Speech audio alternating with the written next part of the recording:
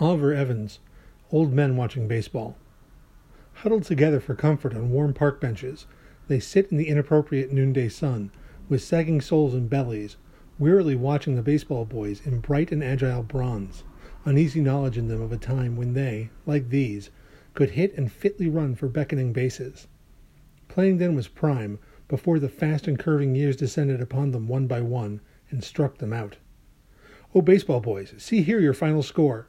For we grew faces in our flowery years, soft smooth as yours.